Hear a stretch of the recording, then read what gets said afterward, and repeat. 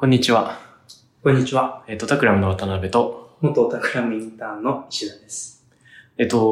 田康平くんに久しぶりに来てもらい、はい。今日は、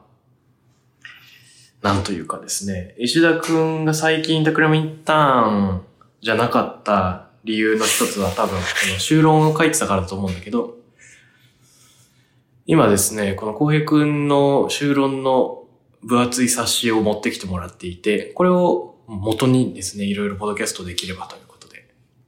はい、よろしくお願いします。はい。その名も、夢における空間論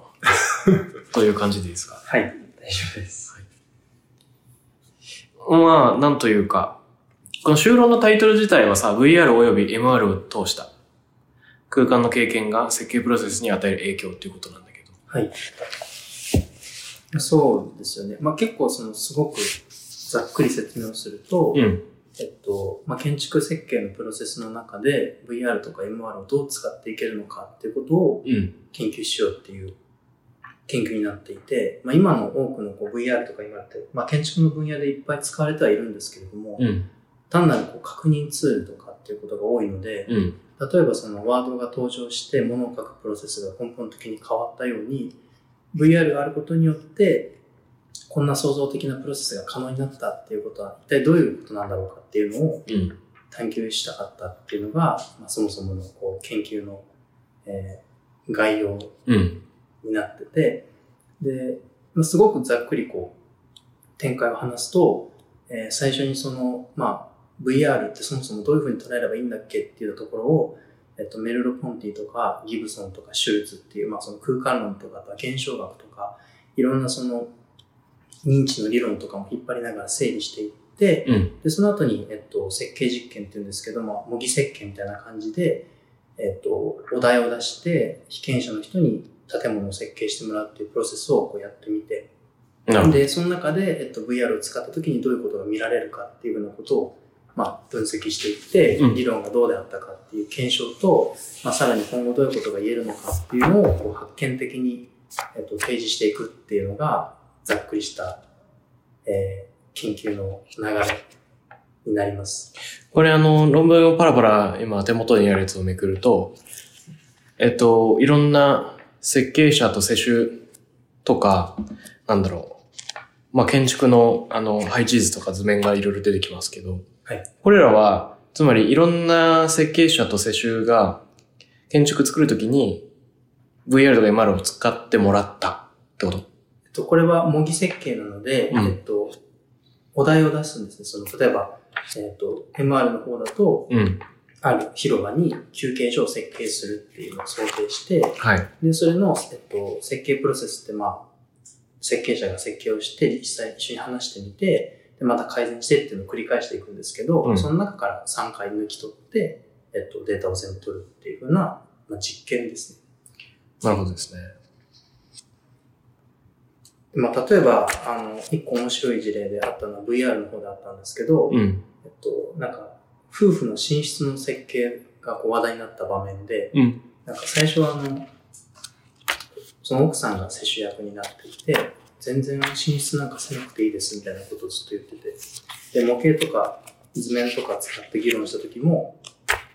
全然これでいいですっていう感じだったんですけど、VR 使い始めた時にすごい狭い気がするって言い始めて、それでなんで狭いって感じるのか考えてみると、私はずっと寝室っていうのは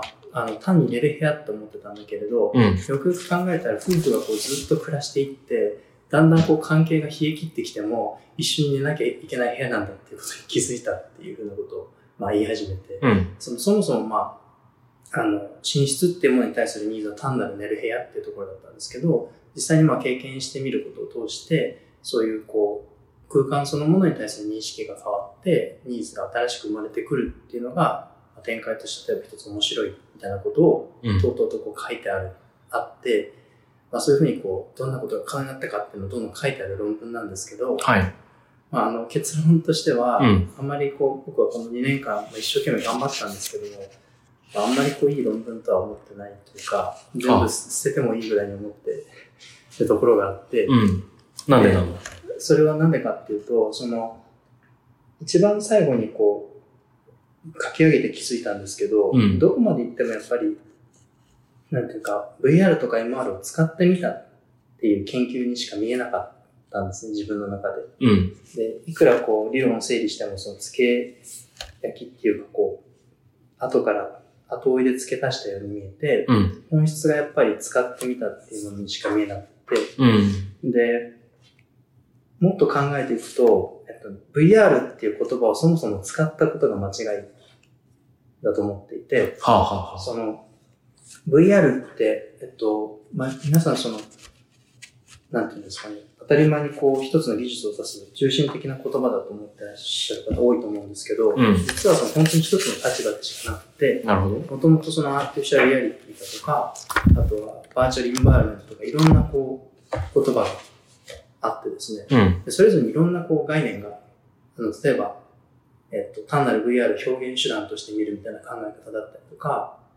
現実空間から逸脱するためのものだっていう捉え方だったりとか、いろんな VR の考え方ってのは実はあって、で、今言うバーチャルリアリティっていう、その VR っていう概念は、もともとそのドラッグの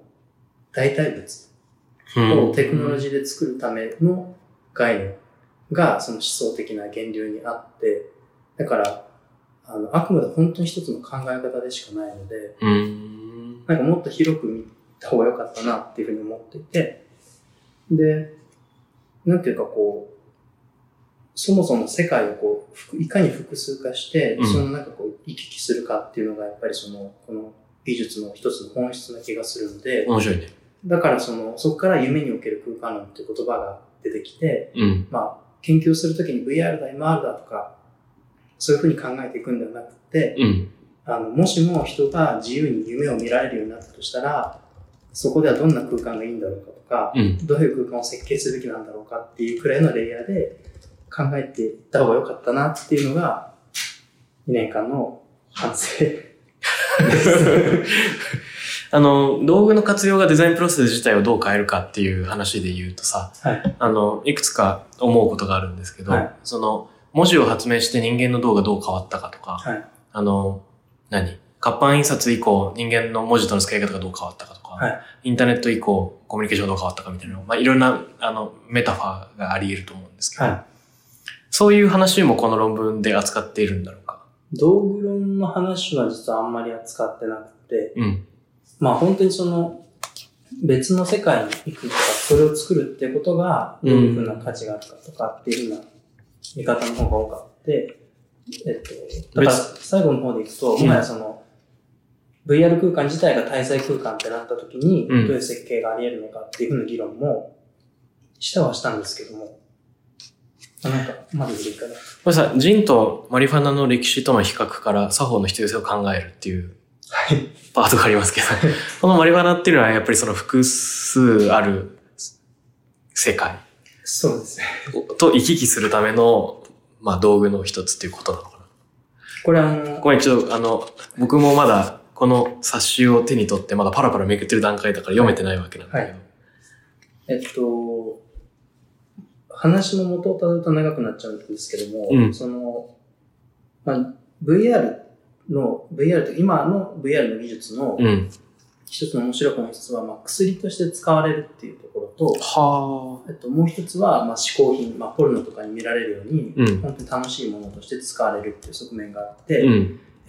さっきも言ったように、もともとがドラッグが思想的な源流としてあるので、本当にまさに LSD 的に、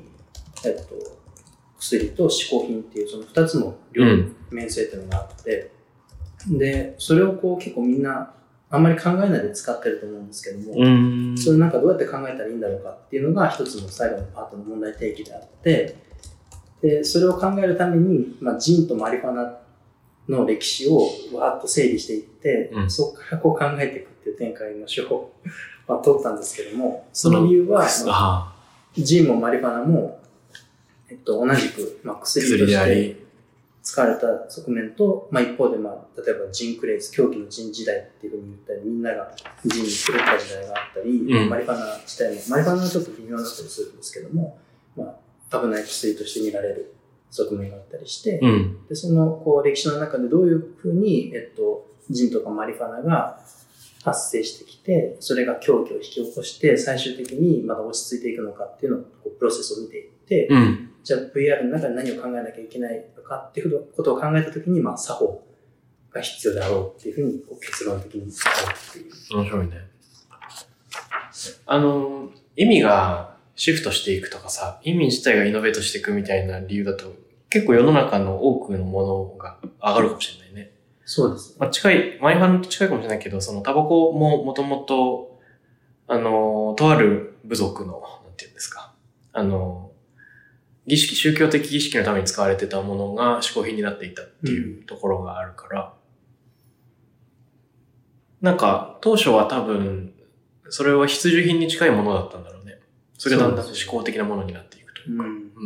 しかも全員でやるものっていうよりは、一部のシャーマンが使うとか、シャーマンが使うのをきっかけにみんなで使うとか、そういったなんか限定性があったかもしれないけどね。なんかそう、VR って本当に状況っていうか空間を作るものなので、そういう側面で見てったときに歴史的にいろんな近いものがある気がしてて、例えば極楽浄土とかマップオフストってあれ VR なんじゃないかっていう。ああ、面白い。どういうこと？つまり平等院鳳凰堂とかって、浄土を現実に作ろうとかっていう話になるわけですし、その救いのための空間をいかに、浄土にあるもの、本当に離れた場所にあるものをなんとか現実化して、そこでの空間をイメージするっていうことを人類はやってきたわけじゃないですか。確かに。現実的になんとか VR をやってきたっていうのは歴史的にあるはずで、そこまで考えていいのかなっていうふうには思うようになりましたね。そういうことで言うと、あれフィレンツェだっけどこだっけドゥオーモをさ、見上げると、地獄が書いてあったりするようなのって、仏教でなくとも、そうですよね。他の宗教にもあるけど、ああいうのも確かに今ない別の平行世界みたいなものを見つめるための空間として、ああいう場所があったのかもね。そうですね。ああ、なるほど、なるほど。目次を見るとさ、茶室、違うわ。これってもしかして浩平君が送ってくれたメモかもしれないけど、茶室という VR 空間みたいな話なんだけど、これってどういうことなんだっけ？茶室っていうのは、もともと市中の産業とかって言いますけど、都市空間が密集してきたときに、いかにどうやって逃げる場所を作るかみたいなところから、ああいう空間ができてくるんですけど、茶室論の空間論の話があって、藤森照信っていう人の茶室の空間論があるんですけど、その中で茶室っていうのは、壺の中から天を見るようだ。中天効果って言うんですけど、別の世界に入り込むようだっていうふうな話があって、それがなぜ引き起こされているのかっていうことを空間的に考えたときに、にじり口っていうのがすごい大事なんだろうっていうふうに、藤森さんは結論付けて、にじり口って低いので、一回下を見て、空間的な連続性を切ってから中に入らないといけない。だからこそ別の空間に来たっていう意識が強く残るのであるっていうふうな、分析をしてるんですけど、それを見て、これは HMD を被った瞬間だなって。確かにね。なんか、オルタネットリアリティというかさ、で、日本語でなんていうの？別現実みたいな。確かに、一度足元を見たり頭をかがめたりして視点を変えてパッと見上げたときに、そこでそれがたとえ4畳半であったとしても、2畳くらいだったとしても、今までの空間感と全然違った見え方をしちゃうっていうのってありそうだね。そう。多分、もちろん掛け軸とか鎌とか花とかさ、最低限の道具としつらいがあるんだけど、それ以外の要素が引き算されてるっていうのは、なんかある種スケール感を曖昧にするためでもあるかもしれないね。かもしれないです。いわゆる空間にある要素を、なんていうの、バイアスを減らすことで見え方っていうのをコントロールしているというか、ヒントを減らしているというか。そうですね。なんかすごい話飛ぶんですけど、なんか最近VR の中で、身体の話をずっと考えていて、メールコンテンツの話が出てくるんですけども、いかにVR の中で身体性があって、それが空間を理解するのに必要かみたいな話をしてるんですけど、その流れでだんだん金箔に興味が出てきて、縛るやつ。はい。で、すごい変態的だと思われるかもしれないですけど、案外身体論で SM とか、転則とか、身体を制限することによって、別の空間認識だったり身体認識を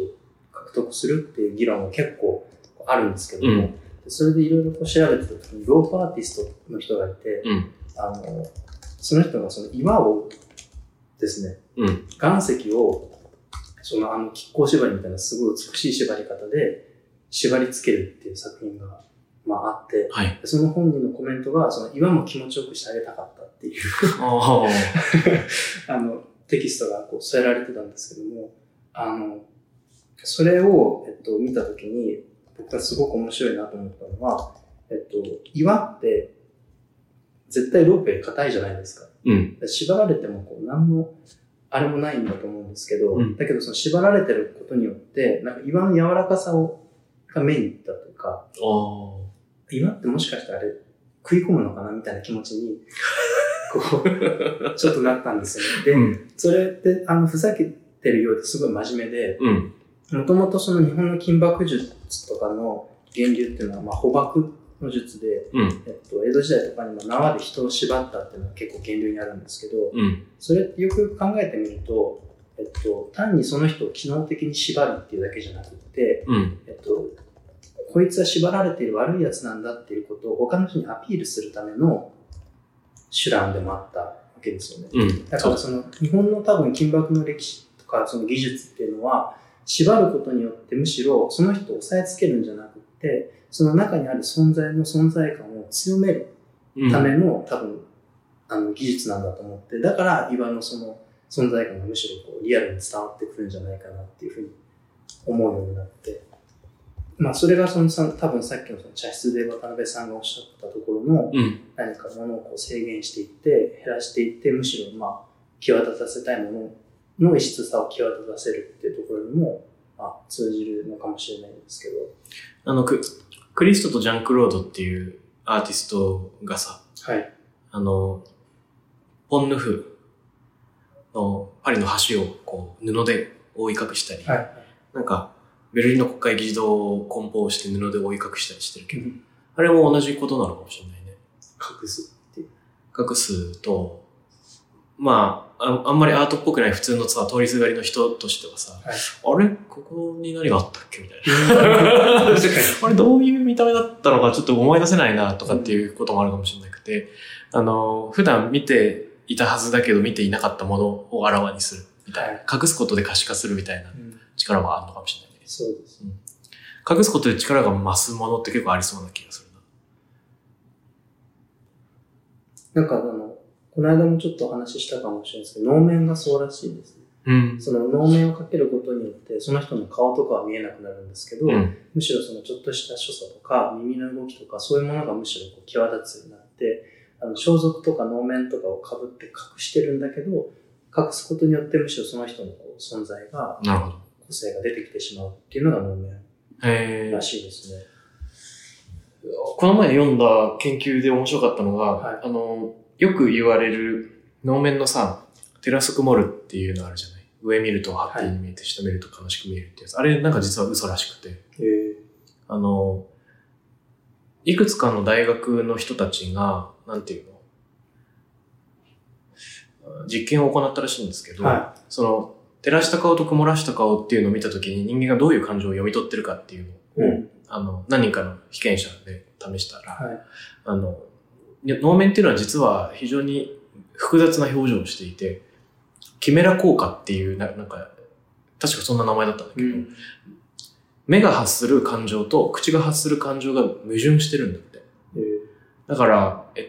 ば照らした時に目は悲しんでるのに口は喜んでるように見える。っていう複雑な、ちょっと矛盾した情報が人間に入ってきて、その時に口を優先するらしいのね、どうも人間は。で、口がどうもニコッとしてるっぽいから、曖昧な表情なんだけれども、ハッピーということを認識しようっていうふうに思うらしいんだけど。面白いですね。面白いね。というのを、なんか今、記憶の中で振り返ってるから本当に合ってるかわかんないけど。でもなんかその制限音っていう話で、最近すごい面白かったのが、トーキングドラムっていうものなんですけど、はいはい。脇腹にドラムやって音程変えながら叩くやつでしょ。そうです。でもなんかそのすごい面白かったのが、トーキングドラムってそのアフリカとかの文化で、そのモールス信号の音盤みたいな、やつなんですね。で、その音の抑揚とかで、言葉を作るっていうやつなんですけれども、なんかアフフリカってもともとその音声の文化って書き言葉とか文字言葉よりも音声が多かったりするんですけども、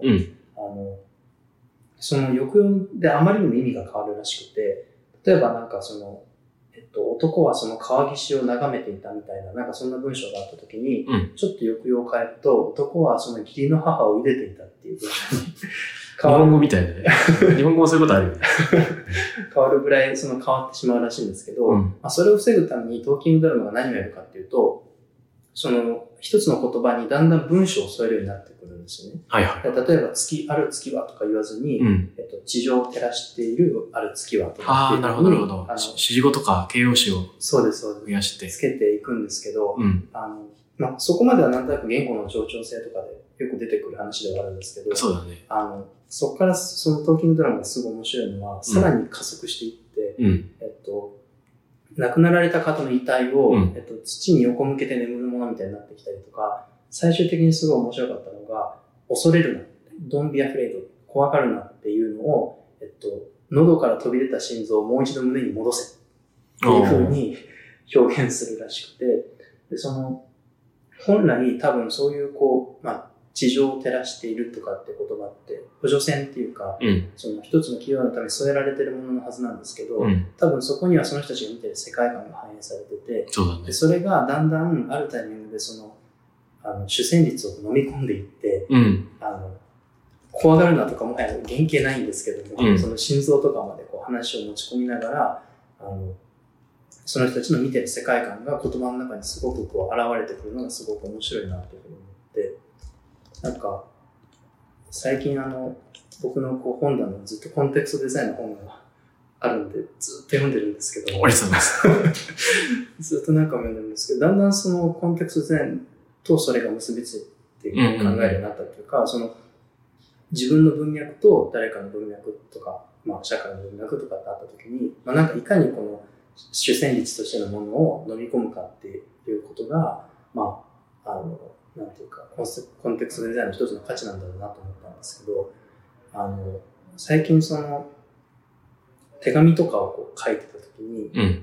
手紙を書くっていうのはなんか誰かのためにあげるためのものだと思ってたんですけど、なんかむしろ手紙を書くっていう行為によってなんか自分がその人にどれだけお世話になってるかってことがすごくよくわかるなと思って、なんかむしろ手紙を書きなさいとか、手紙の書いた思いを伝えなさいっていうのは、どっちかっていうと、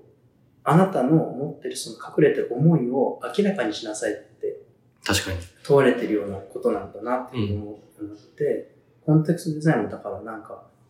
新しい物語とか自分だけの物語を紡いでいくっていう方向よりむしろ、その人が何を考えていて、その人がどういう世界を見てたのかっていうことを明らかにするための、問いかけなんだなっていうことを最近ちらちら本を読みながら思うようになりました。すごい面白いね。セルフリフレクションの道具というかね。はい。人に語りかけることで初めて自分の考えが整理されるみたいなのってあるよね。そんな気がします。なんかオートクライン現象とか生物学で言うらしいんですけど、細胞とかが自ら何かのために分泌した物質があるときに、その分泌した細胞自身がそれによって影響を受けてしまうっていうのを、オートクライン現象っていうんだって。で、それまさに人間が会話の中で行っていることだなと思う。その人に引き出されて導かれるように何かを喋って言語化して、こういうことかみたいな、なるっていうのの繰り返しじゃない。で、よく人は他人から言われた言葉は信じないけど自分で言った言葉は信じるみたいな言葉があったりするけど、まさにそれを表してるよね。さっきのトーキングドラムの話、僕実は大学生の頃に例のベルリッツの世界言語百科事典みたいなやつでなんか読んだのよ。で、あれいつだったかな、なんかまだ世界大戦中とかの時期に電報とかで各軍がいろいろ情報をやり取りしてたような時代かなんかわかんない、忘れちゃったけど、に、南アフリカの、あれ、ケープホーンだっけどだっけ、希望岬とかまで、当時のイギリスの女王のその訃報を伝えるっていう時に、電報よりもトーキングドラムの方が、よっぽど早く情報を伝えたっていうような記録があるらしくて、それすげえなと思ったのはさ、アフリカ大陸の中にあらゆる部族がいて、いろんな言語があるはずなのに、その情報がちゃんと伝えられていくんだっていうこと。確かにそうです、ね。それどういうふうに行われてるのかちょっと本読み返さなきゃわかんないけど。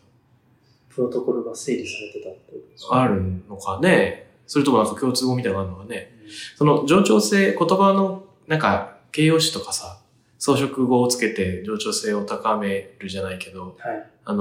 ちゃんと言葉が、の揺らぎを抑えるみたいなのって、ユリシーズもそうだったらしく、はい、ホメロスは実はユリシーズって叙事詩なわけじゃないですか。古代ギリシャのなんかアテナイの戦いとか、まあそこであったこととか、ね、オデュッセイアとユリシーズとっていうのは、なんか歴史物語なわけなんだけど、ホメイロスが書いたんじゃなくて、ホメイロスが、まあ編纂したというか、それまでずっと交渉で伝えられてたものを、その文字の形に残したのがホメイロスと言われてるんですけど、それもやっぱり勇敢な兵士とか、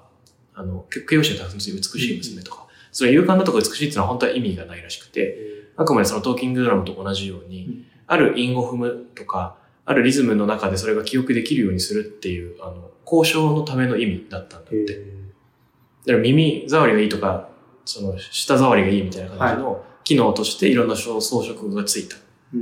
けど、それをまあ書き起こした人がいたっていう、まあそういうことだったみたいですね。なんか、まあ、ちょっと論文の方に一瞬話を戻すとですね。はいはい。VR とか MR をこう設計プロセスで使うっていうこの研究を、まあ、一体こうどこに向かっていくんですかっていうことが、まあ、よく聞かれることではあったんですけども、その時によく答えてたのは、UX デザインのプロトタイピングツールとしての活用まで広げていきますっていうことをずっと言ってて、まあ、その建築ってこう今までは建物を作るっていうのが基本ですけど、まあ、それ以上に食とかサービスとかまで本当に UX 全体に拡張してデザインを行っていくっていうことが今後広がっていくはずなので、そうなった時にまあ VR とか MR っていうのは全部のいろんな情報を扱いながらできるプロトツールになるから、まあ、そのための知見をこう整理していくんですっていうことを、ずっと言ってたんですけれども、最近まあこれもまたこの論文を叩き壊すための自分のこう理屈になってくるんですけど、なんか UX デザインが今後拡張していくっていうその考え方自体がやっぱり建築文脈で語るにはあまりに弱すぎるなっていうふうに思うようになって、っていうのはまあプロダクトのデザインのこう発生から考えてみると、まあ、もしかしたらなんとなく工業製品ができて、まあ、だんだんこう経済価値のポイントがUX に移っていってっていうのを理解でいいかもしれないんですけど、建築ってそもそも UX 作ってたんだと思うんですよね。で例えば伊勢神宮とかって絶対 UX で、最初にこういうふうに国ができて天照大神を祀ってみたいな、まあ、ストーリーがあって、でそこから伊勢参りとかってカルチャーまで作られてきて、でそこからまあ建物に実際に行って、それがすごい連続的なシーケンスでできていて、下空回って内空回って最後ご飯食べて帰るってところまでまあ計算されてて、で伊勢神宮っていうのは自然発生的にこうできたわけじゃなくて、もともと捏造って言われてるんですけども、最初のこの空間のデザインもなんとなくこれが原初っぽいからこの形でいこうっていうふうに決められたのが一番最初っていうふうには言われてて、でかつストーリーもその時に書かれたっていうふうに言われててですね、それは本当になんか数千年の歴史の横断の中で見たときに、建築も都市デザインもずっと UX 作ってきたんだなっていうふうにむしろ僕は思って、だからなんか建築の文脈で UX デザインが重要だっていうときに何を考えなきゃいけないかってちょっと真面目なんですけど、どっちかっていうといかに近代の建築の発展とか都市開発が風土性とか景観とかそこでの体験っていうものを無視して建物だけを作ってきたかっていうことへの反省なんだっていうふうに思うようになってですね。だから僕はなんとなくこういろんなデザインとかビジネスの文脈で語られるように、物から UX へとか建物だけじゃなくて UX までとかっていう考え方をしてたんですけども、なんかそういう捉え方じゃなくて、むしろ UX の考え方がいかに風土で文化と結びついて、空間と結びついてこれまで醸成されてきたのかっていうことをまず考えないと、研究員にならんなっていうことが、最近のその意識としてあって、だからこそその夢における空間論って言いながら極楽浄土だったり茶室だったりってところまで振り返り始めてるんですけど、そこでの UX はどんなものだったのかみたいなことを明らかにしていきたいなっていうのが、今後のモチベーションの一つとして生まれつつあるっていう感じです。面白いね。今と違った現実世界をいかにアクセスできるかっていうテーマって結構いろいろありそうだなと思いました。さっきのそれこそコンテクストデザインにも書いたけどさ、茶室の話はその地面向く以外に、やっぱり武士が対等を解くっていうことで、身分を捨てなきゃいけないっていうこと自体が、ある種その文人性を発揮させるよね。普段の自分じゃない自分になるっていうことで、茶室に入るっていうこと自体が相当その VR だっていうのは、そこでもあるよね。社会性を変えるとか、目線を変えるとかっていうのがなんか同時に行われる。空間認識も変わるし、心理も変わる。で、例えば、千利休だってさ、商人出身だから、本当は、秀吉の前でね、なんか、お茶の先生ではあるけれども、一体何者なんだっけっていうのがよくわかんないけど、お茶は知ってるぜ、みたいな。で、その茶室の中に入った途端に、その身分が、世界観がぐるっと変わってしまうみたいなのって、例の、岩を縛る行為と結構似てる気がしてて、その視点を展開させる方法が、実は、ヘッドマウントディスプレイ被る以外にも結構いろんなパターンがあるというか、突然雪が降って景色が変わることも視点が変わることだしとか。そうですよね。なんか僕が学部3年かぐらいの時に海外留学しようとしてて、そのことを留学経験の先生に相談したことがあったんですけども、その時の先生のアドバイスがずっと残ってて、行くのはいいんだけど、英語圏やめた方がいいよとかって、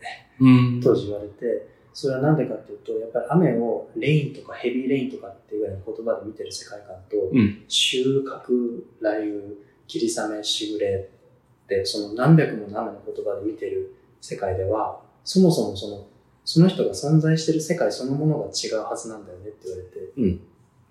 だから、例えば全く自分の文化とか言語の世界観と違うところに行くんだったらいいんだけれども、自分はなんとなく英語の世界観のところで留学して、なんかあんまり建築的に空間の世界観が広がらなかったっていうふうに言われたのがずっと残ってるんですけど、それってさっきの話でいくと、例えば武士の時代はどんなふうな言葉を使ってどんなふうに世界を見てたのかとか、昔のそれこそ千利休の人たちはどういうふうに社会を見てたのかっていう、そこまで、その文脈っていうかその人たちの言葉を通して、どのように世界を理解してたのかっていうところまで見ないとダメなんだなっていうことを最近ちょっと思うんですけど。それどういうことなの？それって英語圏に行くんだったら、英語っていう世界観について意識的に向かっていかなきゃダメという意味なのか。一つはそれがあるはずなんですけど、それをもうちょっと縦軸っていうか時間軸に広げたときに、自分が今使ってる言語も、やっぱり自分の見てる世界を縛ってるんだと思うんですよね。昔の人たちは例えば、もしかしたらですけど、なんか晴れてるのにちょっと雪が降ってきただけで、神が来たとか、なんかすごい宗教的な体験に感じたりしたこともあったわけじゃないですか。で僕らはだんだん分かってくると、あなたの気象現象だとかっていうふうに言っちゃったりするっていう。でもそうするとそれって単に、何か、新しいことが科学的に分かっていって、世界が広がったってことじゃなくて、本当にその世界のありようが変わっちゃったっていうことなんだと思うので、だから昔の世界がどんなものだったのかっていうことを、明らかにしたいっていうモチベーションも湧きつつあるんですよ。なるほどですね。それこそポケモン GO とかも、AR、いかに AR が都市を変えるかっていうような話でよく言われるんですけど、いかに最近はいかに幻覚が公共性を生むかっていう、面白いね。テーマとして面白いんじゃないかなっていうふうに、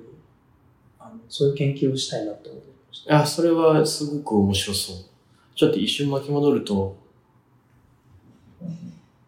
なんか世界の認識ですげえ面白いなと思ったのがいくつか事例があるんですけど、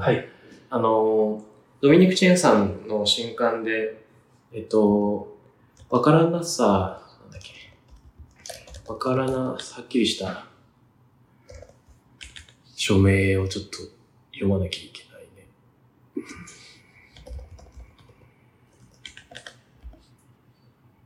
未来を作る言葉、分かり合えなさをつなぐためにでした。はい、これ、まだ読んでないよね。読んでないです。これね、超大事なところなんだけど、喋っちゃっていいかな。いいですよ。めちゃくちゃ大事なところだな。ちょっと言っちゃうと、はい、つまり本のエンディングの方に出てくるから、本当は自分で読んだ方が楽しいと思うんだけど、僕が言っちゃうと。はい、ドミニクさんが、この本は何かっていうと、環世界の考え方、結局今の話も環世界の考え方じゃない。どのように世界を認識するかっていう話だと思うんだけど、人間がいかに自分のコンフォートゾーンみたいなものとか、普段の環世界から外に出て、領地を拡大していくかみたいな。話を言語を切り口にするとか、テクノロジーを切り口にする、いくつかの、領地を切り開いていくプロセスっていうのを、娘さんの成長とともに語るっていうのがこの本なんですけど、すげえいいんですよ。はい、で、その最終章に出てくるエピソードで、ドミニクさんが奥さんと結婚した時の新婚旅行で、モンゴルに行ったっていう話が出てくるので、はい、結婚式みたいなのは日本で特にせずに、とにかく、億劫だからせずに、とりあえず新婚旅行しようって言って、長期滞在してる中で、いつも馬を借りて、草原を走り、人のゲルに入って、お乳のお酒をもらったりとか、そういった食生活も共にする中で、すごく仲良い人たちができたんだって。はい、で、そこに日々通ったりしていたら、まだ結婚式挙げてないんだったらモンゴル式で挙げるかってことになって、彼らが、疑似的な家族の役を演じてくれて、ドミニクさんの、パパ役とか、はい、奥さんのパパ役とかっていう人を、周りの人が買って出てくれて、皇室のさ、貢ぎ物じゃないけど、何か結婚するときに、これを献上しなきゃいけないみたいな。馬に乗って貢ぎ物を結婚する相手の家に届けて、みたいなとかも全部再現したんだって。で、最終的にはみんな同じゲルの中で、能面や歌えよみたいな感じになって、すごく、素敵な疑似ウェディングが行われたらしい。それが終わった後、翌日帰国のフライトっていう段になって、いつも馬を貸してくれた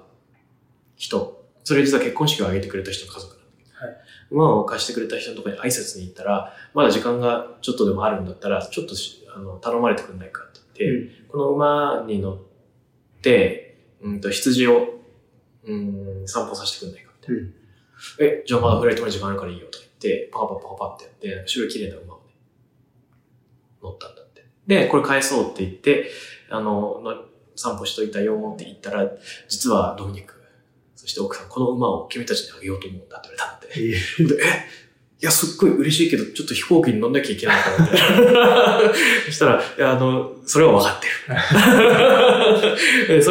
これは今差し上げて持って帰れっていうことではなくて、分かっておいてほしいのは、この馬を僕たちは君たちのためにずっと飼い続けることを約束すると。これ生きる手段であって、本当だったらこれを売るなり、なんなりすることで僕たちの生計を立てたりするんだけれども、君たちといわば家族のようになったので、これをギフトにする。これ持って帰るものじゃなくて、何があってもこれを自分たちの手から離さずに、ずっと君たちのことを思って飼い続けるし、もしまたモンゴルに戻ってくることがあったとしたら、これをぜひ使ってくれっていう、言ってくれたらしいんですよ。でこうやって贈り物とかギフトの考え方を一変させる物語というか、ギフトって何なんだっけみたいな思った時に、僕たちの文化圏だと、所有権が移転するとか、誰かのことを思ってそれを手渡すっていうふうに思いがちなんだけど、そうじゃないギフトがあり得る。所有権が移ってないとかね。でもしかしたら生かしたまま飼い続けてずっとそこに共に歩くっていうこと自体の手間を負うことがギフトなのかもしれないし、いろんなレイヤーの捉え方があると思うんだけど、とにかく、何こんな素敵な話と思って。っていうのは最後の方に出てくるんで、よかったら読んでみてください。読んだ気になりました。いいでしょ、いいんだよね、これすごく。でもモンゴルの話で言うと僕がすごく好きなのがさ、トゥバゴっていう言語があって、ホジウゼーリっていう、トゥバゴの話からいこう。トトゥバの方々は内モンゴルに住んでるらしいんですけど、言語感覚、これもしかしたら以前、浩平君との話でも触れたかもしれないけど、未来っていうのは背後にあるっていう考え方なんだって。うん、で、過去っていうのが目の前にあるっていう考え方なんだって。うん、で、これって日本語とか英語の感じ方と逆じゃない？そうですね。例えば英語だったら明後日って言った時に the day after tomorrow って言った時に、tomorrow もなんか前にあるし、after も前にある感じがするし、パスト、過去のことを look back って言ったりするじゃん。はい、振り返るみたいな。だから前と後ろが逆になってるなと言えると思うんですけど。でもよくよく考えたら、これはこれで面白くて筋が通ってると思うのは、人間は後ろ向きに未来に向かって歩いている。で、過去に起こったことはいつでも振り返ることが、見ることができるけど、未来に起こることは分からないので、背中を向けて未来に歩いてるようなもんだっていう風に考えると、これで良くないっていう気がしてくるじゃん。なるほどですね。なんかあれですね、ユニバーサル・スタジオ・ジャパンのジェットコースターみたいですね。なんか前を向いて落ちていくんじゃなくて、後ろ向きに落ちていく光のダイナミクスって近いのかな。本当そう思う。マクルーハンが似たようなことを言っててさ、世界のバックミラー史って言ってるんだけど、人間はバックミラーの中に映ったことしか論じることができないっていう、通り過ぎ去ったものしか論じることができない。目の前にこれから起こることっていうのは実は語れないんだみたいなことを言うんだけど。ね。果たして、僕の中でホットなトピックは、果たしてタピオカは文化なのかみたいな。どういうことですか？例えば、表参道とか原宿でタピオカ持って歩いてる人たくさんいたじゃないですか。夏とか。で、ラフォーレのあたりとかも、とにかく若い人たちがさ、タピオカを持ちながら道端を歩き、新しい店がたくさんオープンしっていう。で、それがもはや一部潰れてしまったり、人が閑散としてたりとかっていうのが起こってると思う。これを非常に消費社会を象徴する表面的な、ブームに過ぎないと。一過性のものでもうこれをやってこないし、誰も見向きもしないし、インスタ映えのために一度それを写真撮ったら捨てちゃう人がたくさんいるくらいなんだから、全然本質的じゃない。みたいな批判は当然あり得ると思うんだけど、でもよく考えたらさ、第3次タピオカブームって呼ばれてるんだ、これが。そうですよね。何度か目ですよね。そうなんだよね。リーマンショックの時も第2次とかで流行ってたし、その前もまた流行ってたしっていうのを考えると、これは、たまにやってくるもので、一過性のものじゃないのでは、ブームじゃなくて文化なのではみたいな気がしてくる。だとすると、今、すっかり原宿の文化になってくるロカビリークラブのダンスとか、ゴシックロリタのコスプレとか、竹下通りのなんか喧騒みたいなものは、それが最初に出てきた時はセンセーショナルに、なんかブームに過ぎないって評されたのかもしれなくて、今から思うとそれがもう原宿らしさっていう市民権を得ただけ。もしかしたらタピオカっていうのはまさにその文化なのかブームなのかのちょうど境目をこう渡り歩いてるところだったりとか。かもしれないです。ないし、とっくに文化になってるのに人がそれを認めてないだけなのかもしれない。最近ダムタイプの展示に行ったんですけど、行った僕も行った。なんかやっぱメディアアーティストってすごい難しいなと思って、例えばビデオが出てきたりとか、映像表現が出てきて、結果的にこういうループの表現が可能になったみたいな、なんか当時のそのメディアの誕生と表現のこう革新性っていうのが結構対になってるので、結構今の世界観から見ると、もはや何がすごいのか逆にわかんないっていうことが、結構あって、なんかかっこいいんだけど、どこにみんながおーってなったのかわかんないっていうのを、すごく、その展示を見ながら、思ったんですけど、なんかさっきのちょっと話戻ると、渡辺さんがおっしゃったバックミラーの話、クルハンのバックミラーとかの話って、結構なんていうんですかね、考え方的には、マクルハンでいくと、反環境って言ったりするんですけど、人は自分が入り込んでるメディアの中の状態を知ることはできない。要するに魚は自分が水の中にいるっていうことを知ることはできない。で、魚が水の中にいるんだよって教えてあげたのは魚ではないことは確かであるみたいな文章があったりするんですけど、いかにそうやって自分がいるところを別の視点から眺めさせるかっていうのが、こう一つのアートの価値としてあるんだっていうのが、黒い話だったりするんですけど、なんか結構VR って最後そこに行き着く気がしてて、いかにその世界を複数化して、その中を渡り歩くことによって、一つの世界の持ってる本質をあぶり出していくかっていうことが、重要なんじゃないかなっていう気がしてて、なんか結構こう、さっきドラッグとか、薬とか嗜好品って話出しながら、ちょっと VR のこう、怪しげな危険性について語ったりもしたんですけれども、結構今の社会の技術開発ってどうなってるかっていうと、UI とかデータサイエンスの考え方を使いながら VR をいかにこう危険な、みんなが入り込みまくる空間にするかっていうのが、モチベーションに見えるんですけど、なんかむしろなんかそうじゃなくて、その技術があることによって現実のこういう良さが発見されたとか、VR でここまで再現できるんだけど、現実のここは再現できないからここは重要だったみたいに、その現実の世界の問い直しのための複数化をする技術として考えられたらいいなっていうふうにはちょっと思っているっていうのがありました。なるほどですね。なんか例えばなんかゲノム編集だとかクローンとかっていう技術も、なんか人類が新しいフェーズに行ったみたいなことを言うよりは、なんかむしろ生命ってそんな感じだったんだっていうふうに、なんかこうそのものがどうであったかっていうことが明らかになってくるんだなっていうふうに思ってて、だから VR とかもここまでは再現できるけど、ここは再現できないっていうその限界が明らかになっていった方が、むしろその世界が持っている本質が明らかになってくるので、それはマクルハンが言うところの自分たちがいた水の性質っていうのはどんどんこう見えてくるっていうことなんだろうなっていうふうに思って研究をしているっていう感じですね。道化師いるじゃないですか。宮廷道化師みたいなのがさ、かつていたらしいじゃん、中世に。で、王様の隣にいて、基本的に普通の家来とか兵隊さんは王様の考えに反するようなことを言ったらすぐ処刑されたりされてたとしても、道化師はいくら王様を批判してもいいみたいなさ。見たことないなんか映画とかで、ピエロみたいな格好した人が隣にいて、こんな風にあなたの圧政で市民は苦しんでいるわははとか言って、冗談めかして王様を批判しても、王様はそういう本音を聞くっていうチャンスがないから、そういう人重宝したみたいなさ。なんかあるんだよね。すごいなんか嬉しくなりました。なんでこんなに僕はピエロとか好きなんだろうってさ。なんかジョーカーとかもすごい感動してたんですよ。なんかそういうことだ。そういうことみたいね。で、それってなんていうの？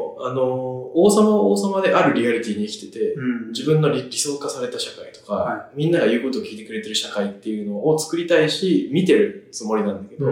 実は市民は全然違った世界を見てるっていうのを、常にジェスターって言うんですけど、宮廷道家人のこと。ジェスターがそれを垣間見させてくれる。なんかこう高速で現実の間を行き来するために存在してると思うんですよ、ジェスター。で、これって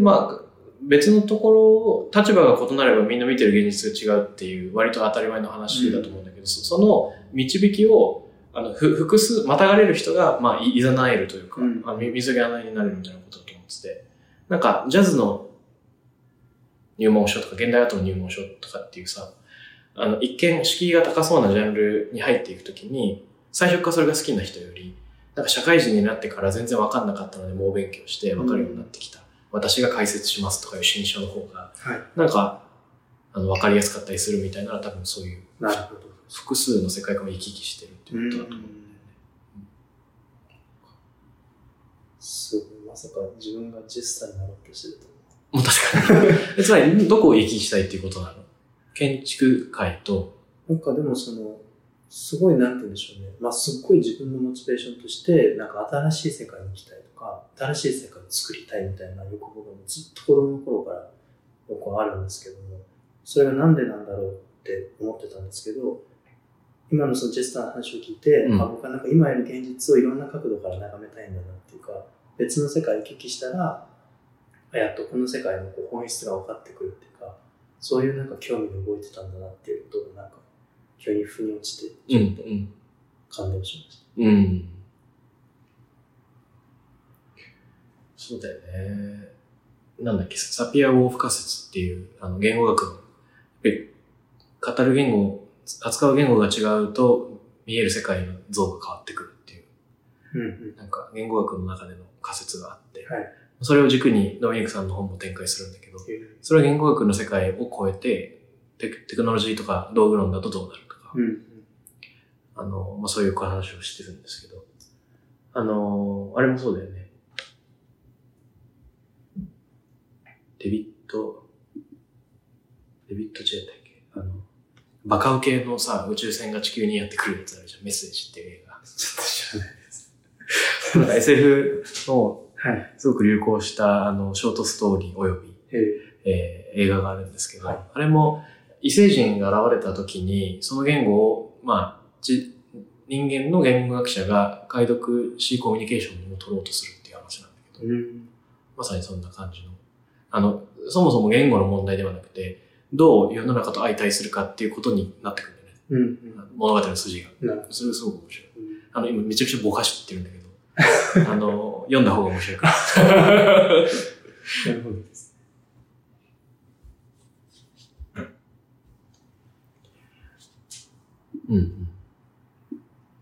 最近なんかすごい不思議だなと思うんですけど、なんかイヤホンかけてる人すっごいいるじゃないですか。で、本当にエアポスとかしてて、通話してて、あれも一昔前だったら強靭だろうなって思う時があって、コンビニとかで歩きながらガーガーガーガー喋ってたりして、発狂してるみたいに。電話してる人ね。はい。見える時があるんですけど、あれって今イヤホンでとどまってますけど、スマートグラスになってきたら、もっとみんな恐ろしいことになるんじゃないかと思って、要するにグラスかけてる、今も渡辺さんメガネかけてるんですけど、僕には見えてないものがいっぱい見えてきて、急になんか来たとか言い始めるわけじゃないですか。それってなんかもはや強靭だなと思ってて。そうだね。だから新宿の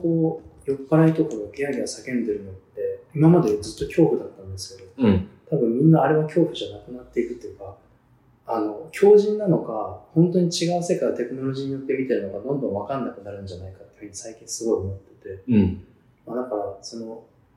だけどそれは建築とか都市開発の話でいくと公共性の話なんだと思ってて、いかに一つの空間の中でみんなが空間を共有したりだとか、あるいはちゃんと自分の空間を分けたりだとかっていうことを議論してたわけじゃないですか。でもそうするとなんかそもそも人間そのものが強靭になってっちゃったら、公共性の質がすごい変わってくるなっていうふうに思ってて、それの一つの表出がさっき言ったポケモン GO なんだと思ってるんですけど、だからあれはなんか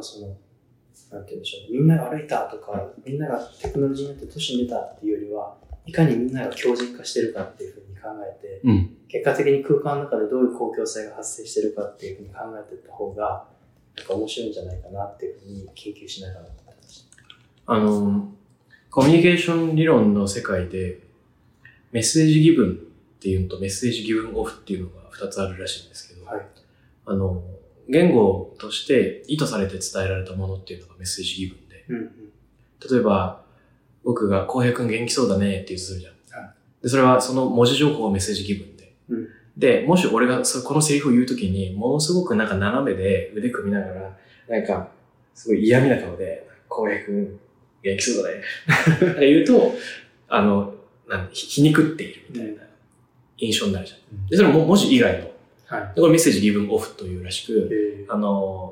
意図されていないが発信されてしまうメッセージというのが、両方あるみたいな話。これって1対1で、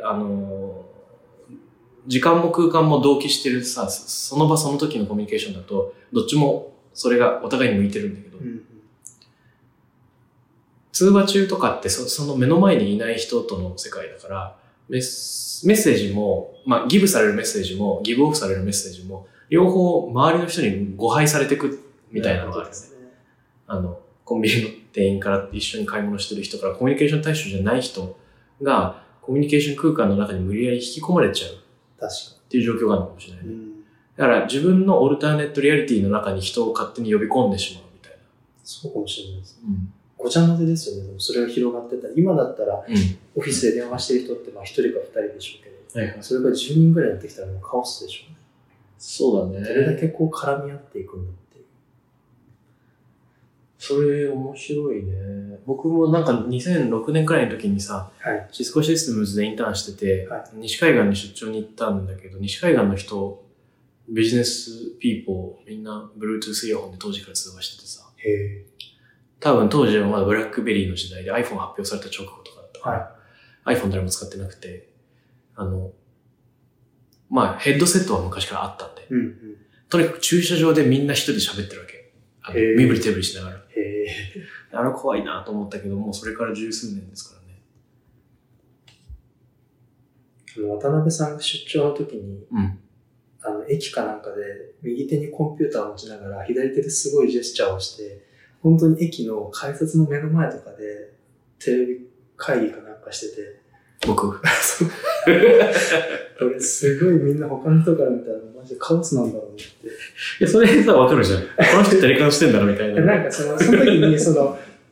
カメラの中を覗き込んで話してたらわかるんですけど、なぜか渡辺さんは右手に PC を持って演説をするように、プラットフォームに演説をするように話してて、しかも英語なんですよ。これすごいね。それ何の会議だったんだろうね。僕もちょっとわかんないんですけど、多分なんかのプロジェクトの会議だったんだと思うんですけど、もうそれを見ながら僕は、これは本当に未来だと思って、多分これは強靭だと思って。いや、それ大丈夫だって。パソコン持ってるんだもん。これ現実の窓が開いてるっていうのが可視化されてる。そういうことなのかもしれないね。そうです。電話で通話してる人の周りにはさ、薄いバブルが見えてるとかってなると、ちょっと思ったんだけどね、これバブルの話かなとも思ったんですよ。はい。つまり、相手が目の前にいないから変に見えるんだけど、でも相手がいたらいいんだっけっていう問題もあると思った。で声が聞こえちゃうんだったら、その人の話してる内容がそもそも狂ってるように見えるか、狂ってるように見えないかっていう別の次元の問題があるじゃん。つまりカフェで1対1で喋ってるけど、明らかになんか50万円の浄水器を買わされそうになってると思ったら、それは、態度は強靭じゃない。メッセージギブンオフは強靭じゃないけど、メッセージギブンは強靭である状況があるから。だとしたら、いくら目の前に相手がいたからと言って。でもそれすごい難しいですよね。その人、ある意味だから50万円の話も、まあ当たり前、本当に50万円の浄水器かもしれないじゃないですか。本当にすごいかもしれない。すごいかもしれないですよね。もしその人が他の人もたくさん誘えばいいじゃんとか言ってたとしても、ものすごくいい浄水器かもしれないもんね。だから多分検証、それってUX って理論があって、ハッセンツァールっていう人が、結構有名な研究者なんですけど、その人が分かりやすく3つの要素から UX が成り立つんだって言って、デザインされたものの特性、それは例えば形とかってことですよね。あと利用される文脈。で、もう一つがその人の内的状態っていう言葉があって、どういうようなバックグラウンドなのかとか、っていうことは、大体その3つがあって、UX 発生するっていう話なんですけど、今の話でいくと、だから内的状態が特殊だったらその UX が何なのかもはやわからないっていうことです。つまり、50万円の浄水器を、それ普通にいいねって思う、その人たちのバックグラウンドの中で語られると、我々からすると、それってもはやもう何なのかわからないわけじゃないですか。それこそが現代だなっていう感じがするよね。政治的に分断が起こり、どの大統領がいいかとか、ブレグジットするか否かみたいなのも、基本的には反対側の局にいる人と話が通じないっていう状況はすでに起こってるから、そうです。一見ものすごく話が通じるように見えてっていうのは、すでに現実。なんか、研究の中でもう一個テーマだったんですけど、複雑、よくデザインとかでもなくて、社会が複雑になるっていう言い方するじゃないですか。はい。エクスポネンシャルに複雑になっていってって。で、僕もずっとあれなんとなく言ってたんですけど、すごい変だなって最近思いになって、なんかもともと社会ってめちゃめちゃ複雑で、複雑さの質が変わっただけではっていう気がすごいしてきてて、例えば僕が明日結婚したいと思ったら、なんとかしようと思えばできると思うんですよね。結婚しますって言って、ろしくっていう。だけど例えばそれが何十年か何百年か前だったら、絶対できなくて、それどころか多分数十人の親戚がやってきて、その人たちがいろんな経歴を調べ上げて、結果的にそのいろんな意見が出てきて、それを全部根回しして調停して、なんとか押してで式を取り進めていって、結婚にたどり着くみたいな社会なわけじゃないですか。そうするとそれはもう十分複雑すぎるぐらい複雑だなっていうふうに、思うようになって、だから今のところでいくと、地球の裏側の人と話が合わないっていうのがあった時に、でも多分昔よりは合うんだと思うんですよ。なんかどんどんなんか複雑さの球が、なんかただ薄く広がってってるだけな気がしてて、結果的にいろんな、なんて言うんでしょうね、複雑さの重なりしろっていうか、円と円が重なってる場所が増えてきてて、それが今のところでいうところの文脈のぶつかり合う、文化と文化がぶつかり合う場所なのかなっていう気がちょっとします。そうだよね。違う人の世界の見方っていうところの、反響が大きく響くことが起こると。そうです。でもそれすごい難しい問題だなと思ってて、なんていうか複雑さの円がふわって広がっていくと、とりあえず別の世界っていうのが僕らの前にいっぱいあるわけじゃないですか。例えばスペイン行きたいと思ったらすぐ行けるしとかっていう風に広がっていくんですけど、逆にめちゃくちゃ凝集してた時代の方が、みんなすごいなんとかその文化圏を出ようと、いろんな VR を作ってたんではないかっていう風に、ちょっと思うようになってきて。例えばそれこそ本当にマップホストなんかも絶対そうだと思ってるんですけど、ず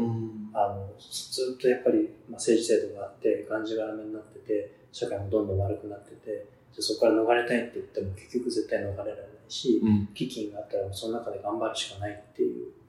すごく制約の強い世界観だから、そうするとそこからどうやって逃れるかっていう中で、その宗教の必要性とかっていうものがすごい高まってくる。だと思うんですね。で、なんか一方でもっと土着のものないかなっていうふうにちょっと思ってて、なんかそういう宗教として成立したものだけじゃなくて、もうちょっと風土性に近い文化の中で、どんなふうにその抑圧された人々が身近なところに VR を作って、多分それをいっぱい並べて、最後宗教みたいな大きな VR があって、その中を行き来して暮らしてたんじゃないかっていう仮説があるんですけど、最近はちょっとそれが研究のテーマになりつつあります。末法思想もさ、あとなんか知ってる？最近、地動説、天動説を唱える人というか、地球が丸くないっていうことを唱える人がものすごく増えてるんだって。アメリカで多いらしいんだけど、そういう人たちの国際カンファレンスとかが行われてて、その中には元パイロットとか、そういう人たちもなぜかいる。彼らの世界観では、かつての神話であったような、なんか円形のプレートの上に世界が成り立ってて、世界の縁に行くとさ、そうすると落っこっちゃうじゃん。そうじゃなくて、南極というのは実はぐるっと世界を取り囲んでいて、氷のエリ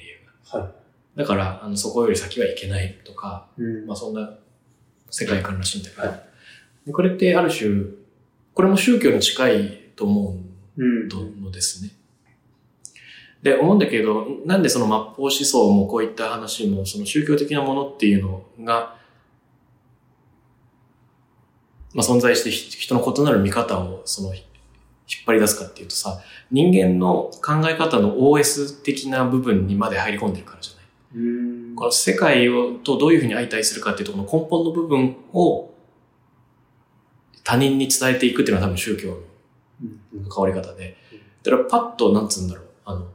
表面的に服装を変えるように変えるもんじゃないから、服装を変えるだけだとあんまり、服装を変えるっても世界が変わるね。制服着て出かけるときと私服で出かけるときと多分結構変わるね。難しいですね。表面でも実は内側を把握できるっていうことだな。そういう研究はそんな感じで、ある意味失敗だったんで。なんか、すごくでも、個人的には、その発表が終わった瞬間に、なんかこう、テストの問題の答えがこう、試験終わった瞬間にハッとわかるみたいに、あーってなって。でもそれがすごい嬉しかったというか、もう、なんていうんですかね、やったみたいな感じで、みんなは終わってやっただったんですけど、僕は失敗できたやったみたいなかっこいい感じになってて、次やることもちょっとずつ見えてきたので。どうするんですか、次は。博士に行くので、博士に行って研究したいなと思ってて、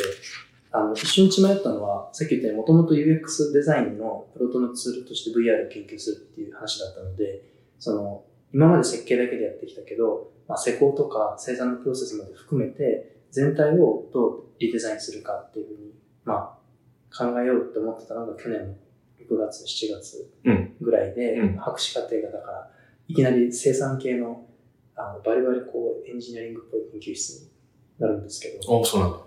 なんですけど、話としてはもう、衣装系みたいな感じの方に立ち戻りつつあって。でも、先生もすごく、なんていうか、エンジニアの先生であるんですけど、結構クレイジーな先生で、話も合う先生なので、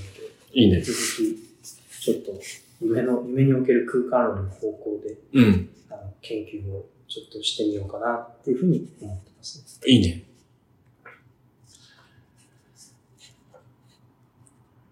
じゃあ、また研究の話聞かせてください。ぜひ。なんか話したいテーマはいろいろあるけど、ちょっと時間が割とたっぷりあるから一度この辺で切ってみますか。はい。1時間くらいですね。ということで今日は夢の空間論。はい。夢における空間。夢における空間論をテーマに、石田康平くんの修士論文。これって修士論文って見ようと思った人って見れるんだっけ？そのうち公開できるようになると。わかりました。はい。じゃあちょっと、我々のツイッターなんかをそれぞれ見てみてください。ということで、元インターンの石田康平くんでした。ありがとうございました。ありがとうございます。